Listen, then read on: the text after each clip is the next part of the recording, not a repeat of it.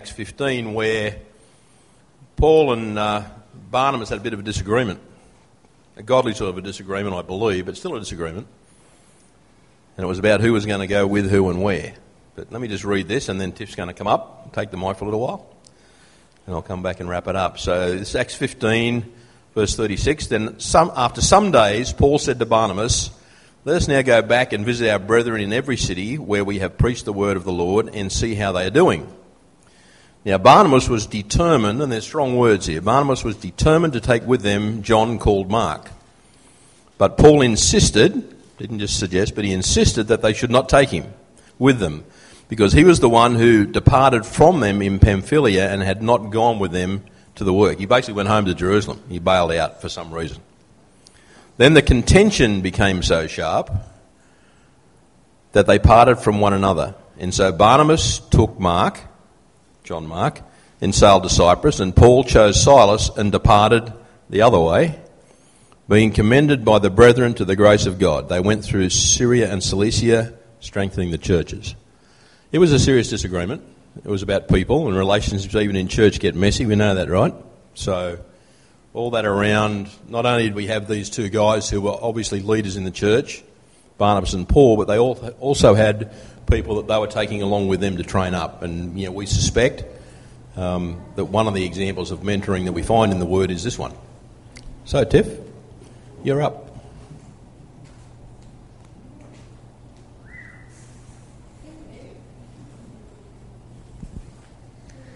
Good morning, everyone. Speak up? Okay, I'll try. Sorry, Dylan. Okay. Yeah, so Al's asked us to kind of touch base on, again on what he kind of spoke about last week.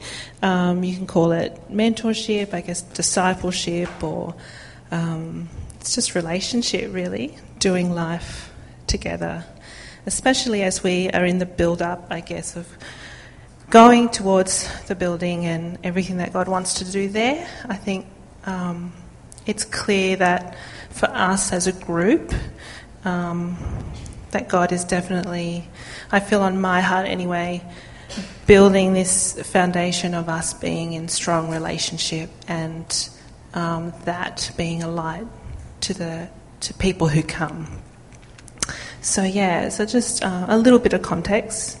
So what I got out of last week was really our putting the practical legs on discipleship and being deliberate about encouraging each other and our walk with God, and to impart some of what we know, what we've experienced with each other in order to grow in unity and in relationship with Jesus. And I feel like that unity is a key that God is really put on my heart. Something else that really shone out to me was that it's not underestimating the work of the Holy Spirit. And I think we need to make that clear. And I think everyone here, if I can be so bold, but like the Bible describes, we're not babies. We're not just drinking milk. We can understand the difference between putting God first and how that works. Does that make sense? Yeah. And so,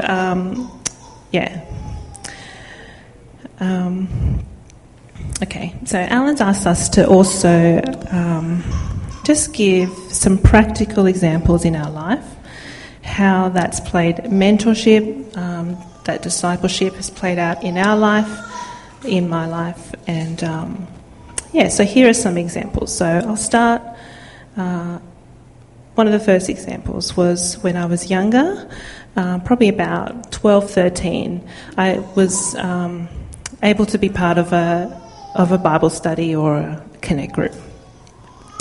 And why this pinpointed out to me was because the woman, Magella was her name, was in the exact same situation that I'm in now. She was a young mum, had little kids, and every week would put us, teenage girls, she'd put us up in her house, feed us, talk to us, listen to us, and do her best to guide us in that really sensitive time, 13, 14 years old.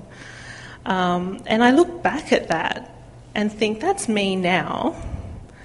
And now I understand what it took every week for her to put us up, how tired she must have been all day with the small kids, all that kind of thing. Dinner, bedtime, 6 teenage girls. And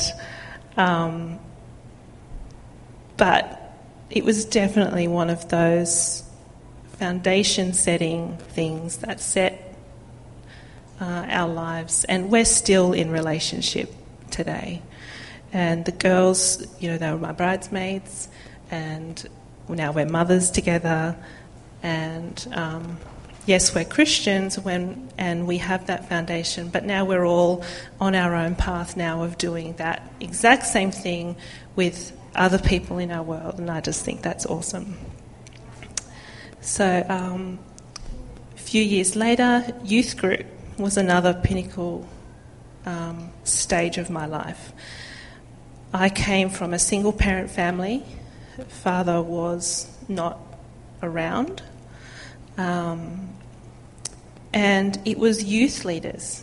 It was the men, the young men in that group that took us, me, my siblings, other children in the same situation, under their wings, and loved on us, cared for us, made sure we were okay, loved on my mum, asked if she needed help, all those kinds of things. And again, for our family, such a blessing. Fast forward again, Tim and I, newlyweds, we want to set our life together. We decided to find a new church together, found a church. This is all in Sydney, and got invited to a Connect group with a couple that we didn't know. They're a bit older than us. It was only the 4 of us for about 2-3 years.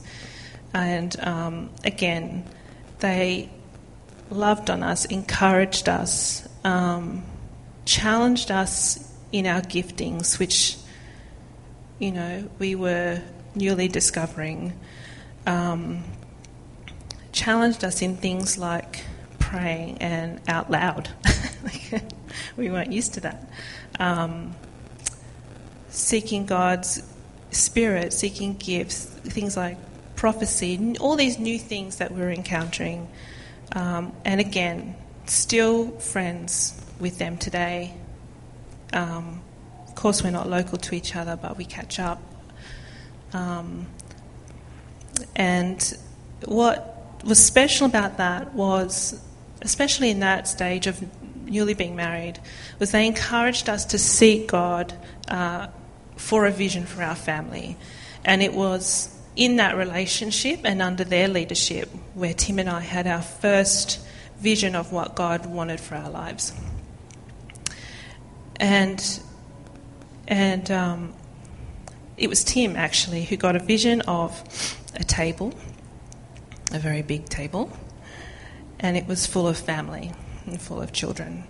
And a little bit of history, at 16 I was told that I was going to have trouble falling pregnant, and there was a bit of a journey there. So at that stage of our lives it was very relevant, and God used them to speak through them and encourage us to dream big. And he bought that table and and it's amazing to see God's promises fulfilled through relationship, and to remember back to those times of sitting in their living room, talking, crying, praying, and encouraging one another to not give up on what it is that God's put on your heart. Fast forward again, we moved to the Northern Rivers, again decided we wanted to find a church. Things just weren't happening. We couldn't really find one that we were enjoying. But we were invited to a connect group in Alstonville. And it was about probably 12 or 13 people at the time, all of us married, no children, or single, or things like that. And it was the first time as an adult I experienced what it was to be in fellowship with like-minded people. And for it, I don't know if that makes sense, but when you're a child, you've got that innocence and you tend to follow along with what everybody else is doing. But all of us as grown-ups, people were authentic, they were honest. We were able to talk openly about what we were struggling with. We were able to pray for each other. I think out of about 5 couples, 4 of us all had trouble with infertility. And it was a real struggle, and we're talking, years of trying. And we were able to pray for each other, lay hands on each other. And now, looking back, all of us, I think between us, there's probably about 12 children. So, and West, again, if you don't want kids, don't go to that connect group. That's what we used to laugh about. But we're still in relationship again today, and I know things, and I don't say that because I'm saying that if you're not in relationship with people that you were doing life with before, that's a bad thing. But I'm just saying that, I'll get to that next point soon. Fast forward here, and this is very interesting. I didn't know that my in-laws were going to be here today. Anyway, and I think it's good. No, it's wonderful because fast forward again, marriage, children, life is hectic, busy, and you need those people who will just listen to you. And my in-laws are those for me, and I won't get emotional. And so I did. I wanted to honour them anyway, regardless if they were here or not. And I thank God for them, and Tim and I are so grateful for them in our lives. So all those examples of relationship, it wasn't perfection, it wasn't massive ministries or involved lots of money. It just involved time, being together, being open, sometimes challenging each other. And I think the link in all of those two were that in all of those people that God put in my life, they were able to see something that I couldn't in myself, or see something in my family that I can't see myself for whatever reason.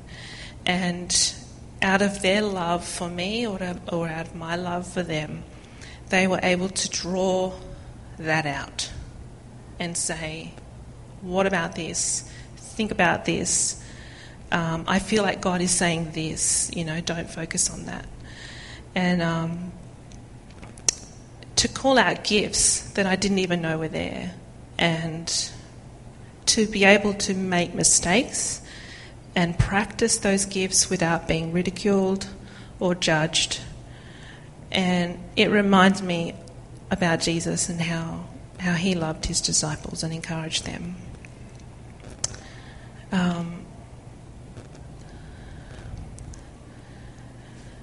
So I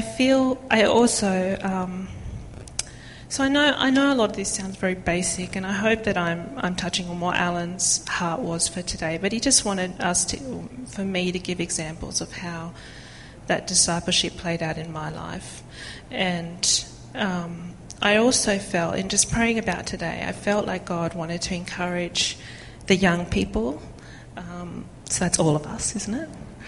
And but I feel like in today's culture too, especially in church culture, online you can see, you've got access to podcasts, you've got access to the latest preacher, you've got access to the latest thing that's going on. And on social media, it looks amazing, you know. They dress amazing, they look amazing, they sound amazing. And they are, because God is using them and God's in it, hopefully. But I feel like in this idea of finding a mentor or finding someone that you can do life with, I felt like he wanted me to encourage you to find people of strong character. So if it is a certain area of your life that you desire to work on, whether it's family, whether it's work, whether it's business, marriage, whatever it is, find people who are doing that well.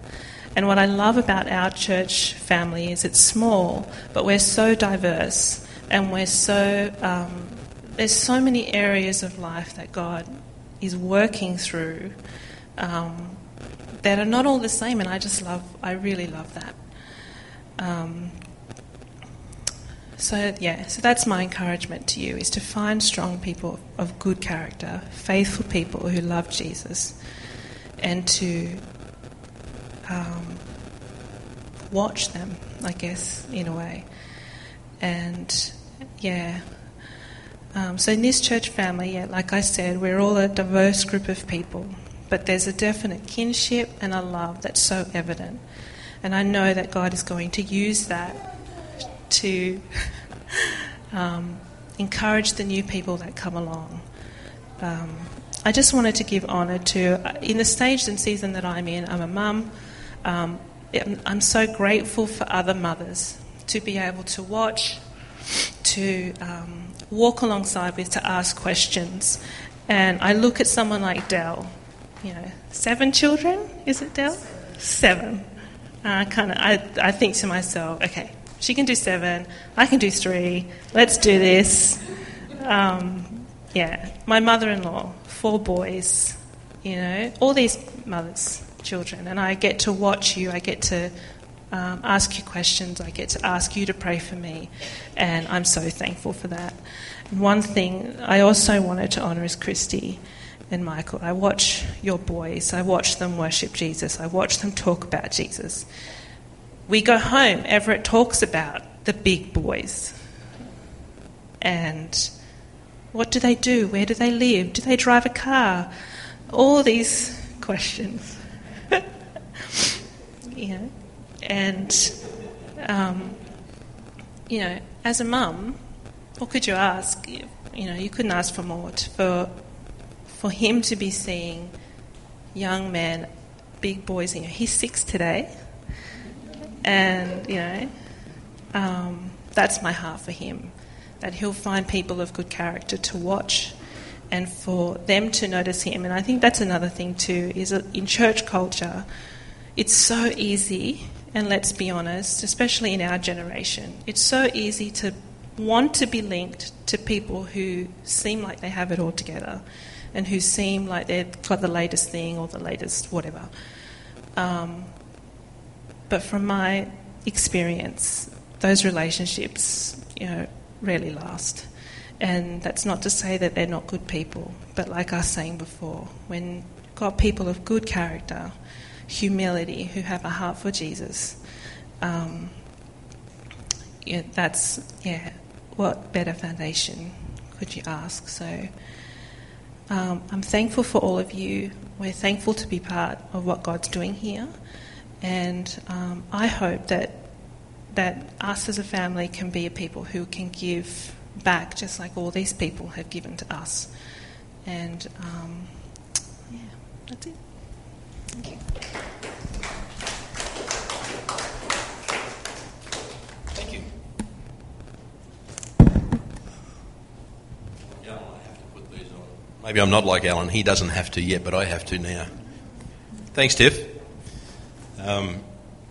I'm going to take that a little further on, but just before we do, it's good to draw out the comparisons.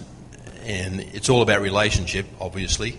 But Tiff talked about relationships that go across generations. So she started off as a young teenager with somebody who was probably a half generation older than her that invested. And then out of that investment came friendship of a similar age. And then you grow up and you can invest back down again. So common thread. Common thread. I'm a numbers guy, so I just want to make a confession right now. Happen to be an engineer, and we run on numbers. We live by numbers, and we die if we don't have numbers. So I'll confess right now, I'm going to give you 3 numbers, and then you'll know that if I get it all done, I actually finished, or if the numbers don't stack up, I had to shut down because I went too long. But the numbers are 4, 1 and 2. Nothing spiritual about that, just a way to... I want to talk about 4 people that I know. I want to talk about 1 book that I've read, and then if I get there, I'll talk about 2 other people I've worked with. All right, so I'm going to go for the one in the middle first. It was a book that I read about 10 or 12 years ago by a guy by the name of Wayne Cordero. He's a pastor in Hawaii, and he grew up in a denomination we don't hear much about called Foursquare.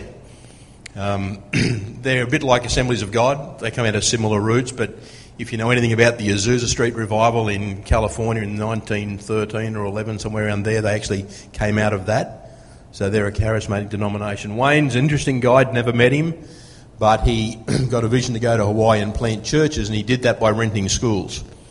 And he rented a school gymnasium, and he set up a church, and then he's actually duplicated that model. But one of his things is mentoring, which is why I bring his name up. And he wrote a book that, most of the book can't remember a clue what was in there, but there was one thing that jumped out because it was about mentoring, and that's what we're talking about today. And his mentoring model is this.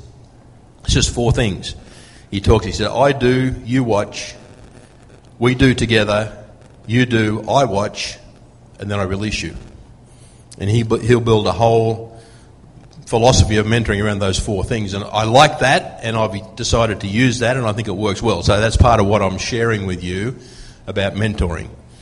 It's not straight out of the Bible. It's done by a very biblical man, and I've watched him and what he's done for a long time, and I believe it's godly in how it works, depending on how we use it.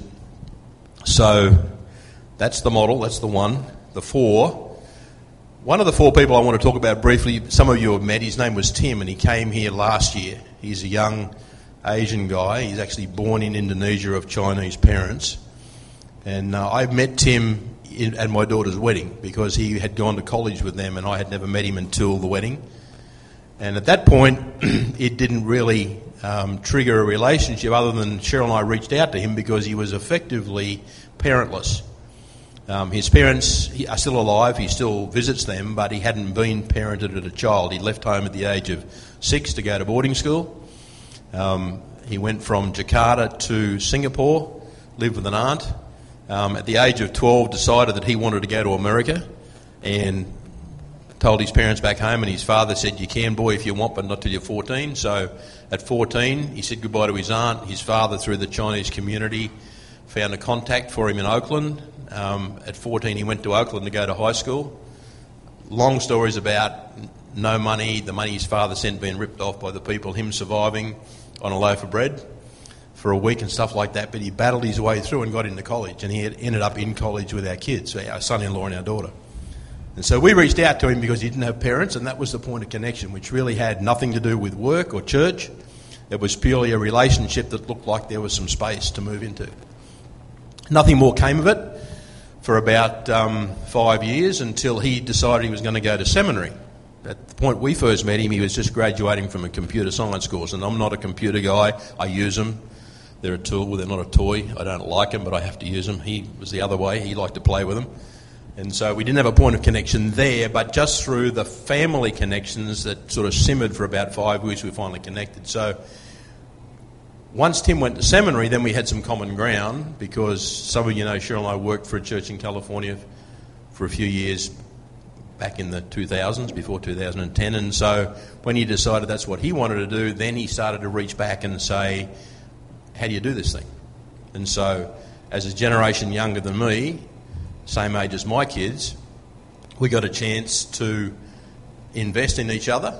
I learned from him, he learned from me. He came to where I was working, and now he's gone off. He's got his own church in Seattle, and our relationship is a phone call. It's usually a short series of phone calls. There'll be nothing for 4 months, and then I'll ring him or he'll ring me, and then all of a sudden we're on the phone for 2 hours every other day for a week, and we get all the stuff out on the table and we talk about it, and he packs up and off he goes again. So it's not what you would call a close friendship, but it's a close relationship because it has a purpose. Now, that's really a workplace relationship, even though it's about the church, because it's not He's not in this church, like Tiff was in the church where she had a mentor. But it goes on. He's now married, got kids. We don't know his wife very well. We don't know his kids at all. But we know Tim because it was a mentoring relationship. The next one I want to put together, and two single mums who I work with at the moment, who are here on the North Coast. It's not you wouldn't call it a spiritual or a Christian mentoring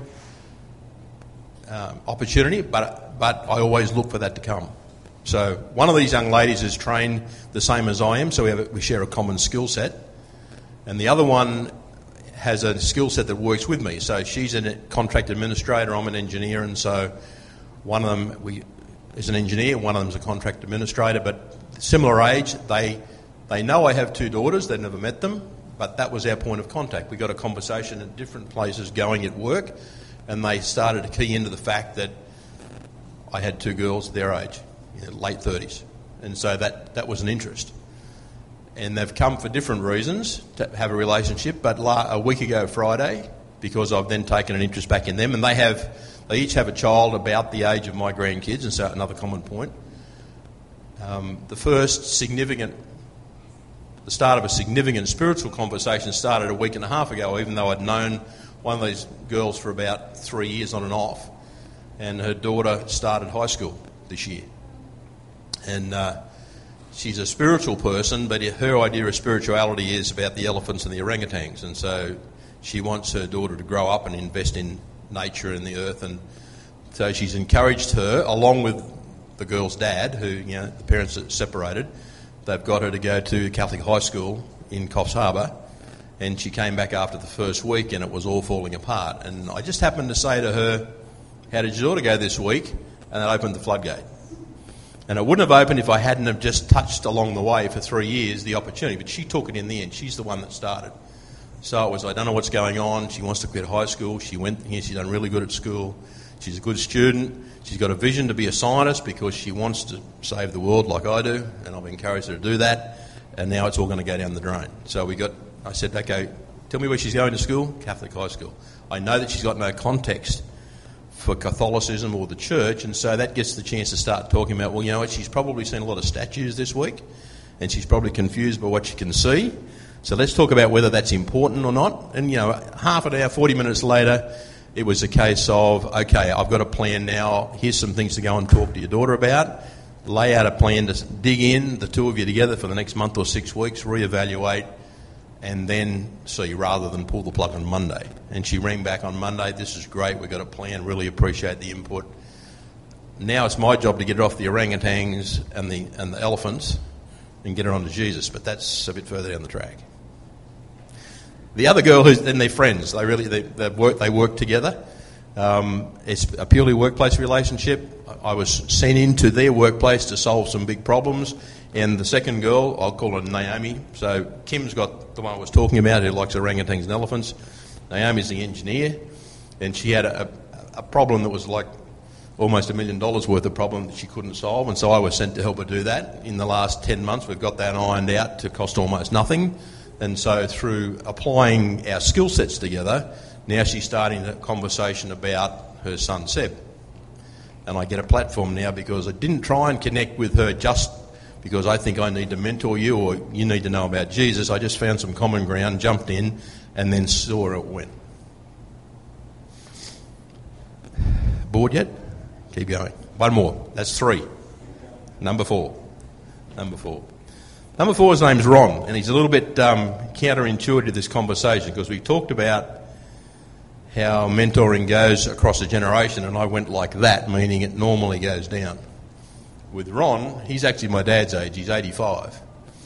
And we connected in a workplace, but at that church I was at, and Ron had already retired back in 2004, I think it was, that I met him, and he wanted to volunteer. So he used to turn up at the church office and say, "What can I do?" We had a few pastors on staff who had great hearts, but their organisation was ungodly. And people used to call in and want pastoral help, and so my job was to make sure that help got out there, and I'd end up maybe with 20 or 25 phone calls after a couple of days and trying to put them to people to call back. And so Ron was my telephone police in the end. He was happy just to come and pick up that list. He'd walk around the office, he'd knock on the guy's door, he'd say, now, have you called? Have you called? You haven't called? Okay, got to go back and tell Pete you haven't called. Unless if you'll call before I leave the office, I'll come back and check it off. I won't. Okay, that's fine. And he used to get him out the door without me having to intervene most of the time.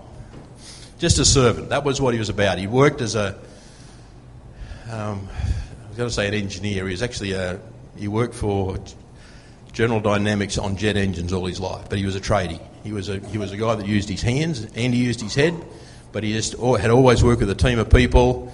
Life was very structured. In those days, clock on, clock off, go home on Friday and take care of the family. And that was Ron. Ron's conversations were always pretty short on the phone, right up until a week ago Friday, the last one I had with him. And it was 5 minutes and then, okay, Pete, I'll get out of your way. Say hello to the missus and don't work too hard. That was his sign-off every time. Say hello to the missus and don't work too hard. When we left California 9 years ago, Ron was really concerned because he came and he said, I want you to do my funeral. Will you come back? I said, sure. Oh, here we go. I was sure that wasn't going to happen. We've connected by phone every month or so. Every time I go through California, I'd stop and we'd have lunch. My wife might have to finish this.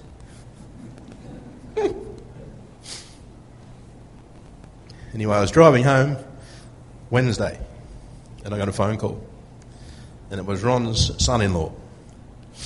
And he said, Pete, this is the phone call we all thought could happen for the last 5 years. And Ronnie died last Wednesday.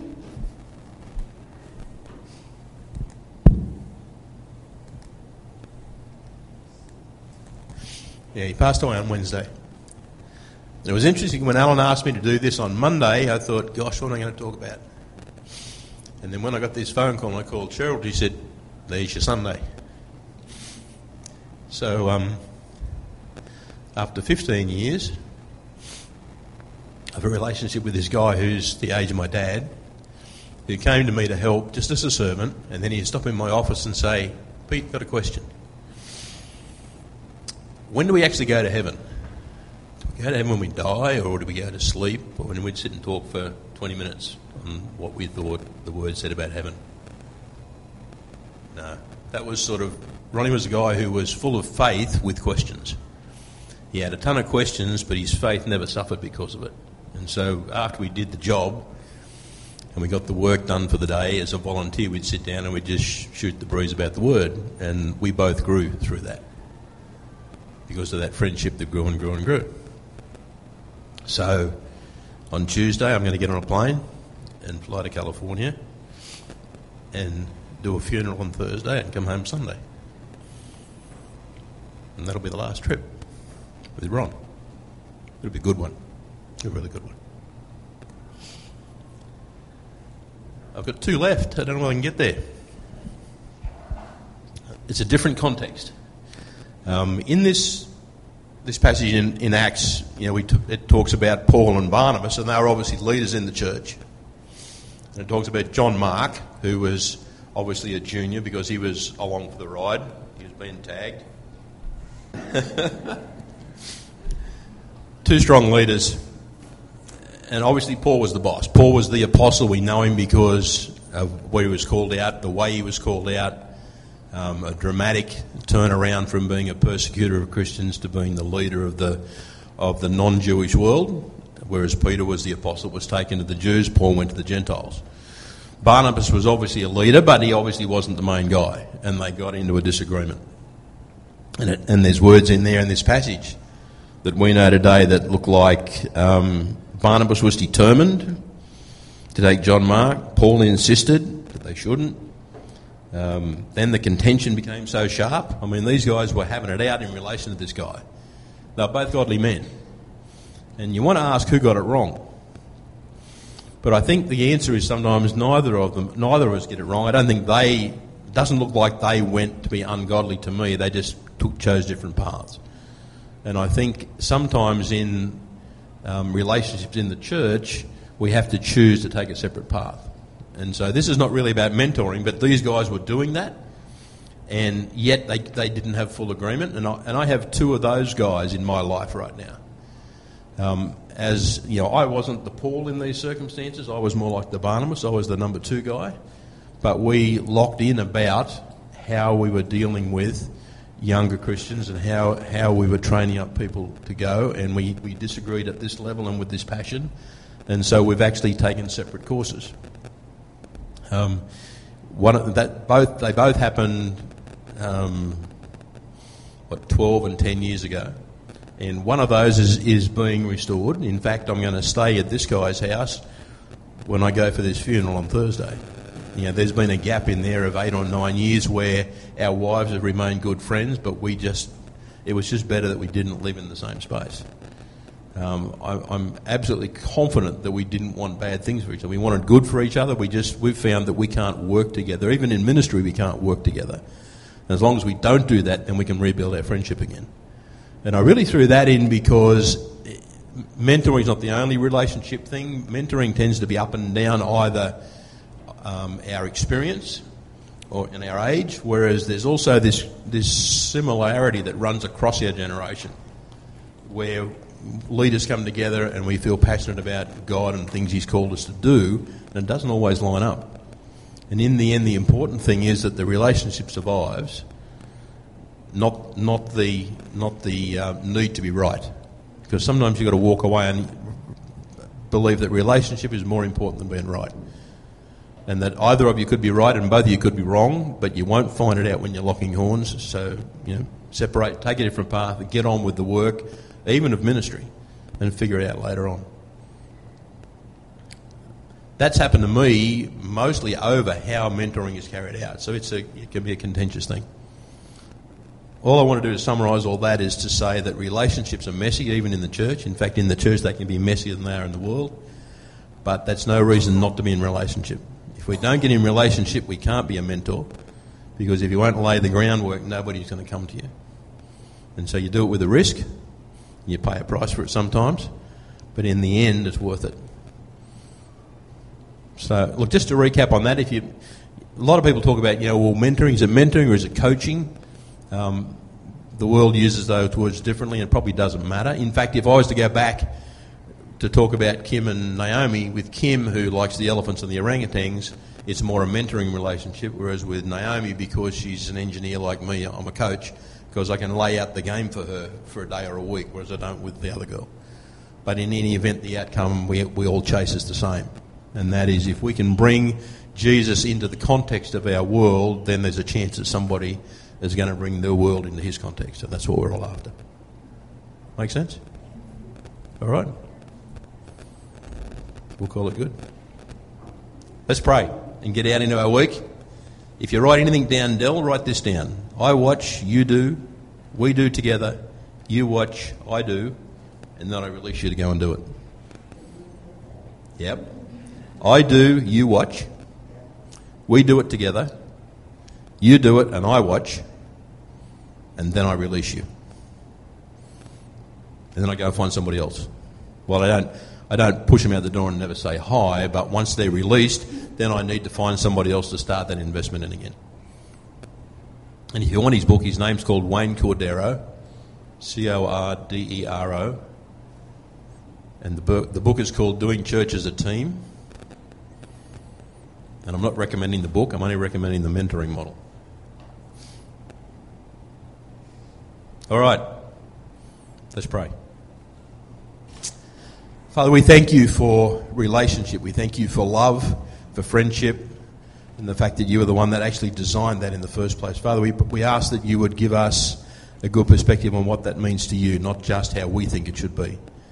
Lord, most of all, we ask that you'll bring people across our paths that are open, first of all to us, and then to you. Lord, you say that Jesus is the only way to you, and that's right, but there's probably 6 million ways to Jesus, and we're each one of those. And Lord, I pray that you'd use us for that, and you'd show us how to be used for that, that we'd take the risks, even sometimes when we get burnt, but know that relationship is the key. And that's the way you reach out to other people. Lord, we thank you. We pray that you give us a revelation about that each individually where we live this week, Father, in Jesus' name. Amen.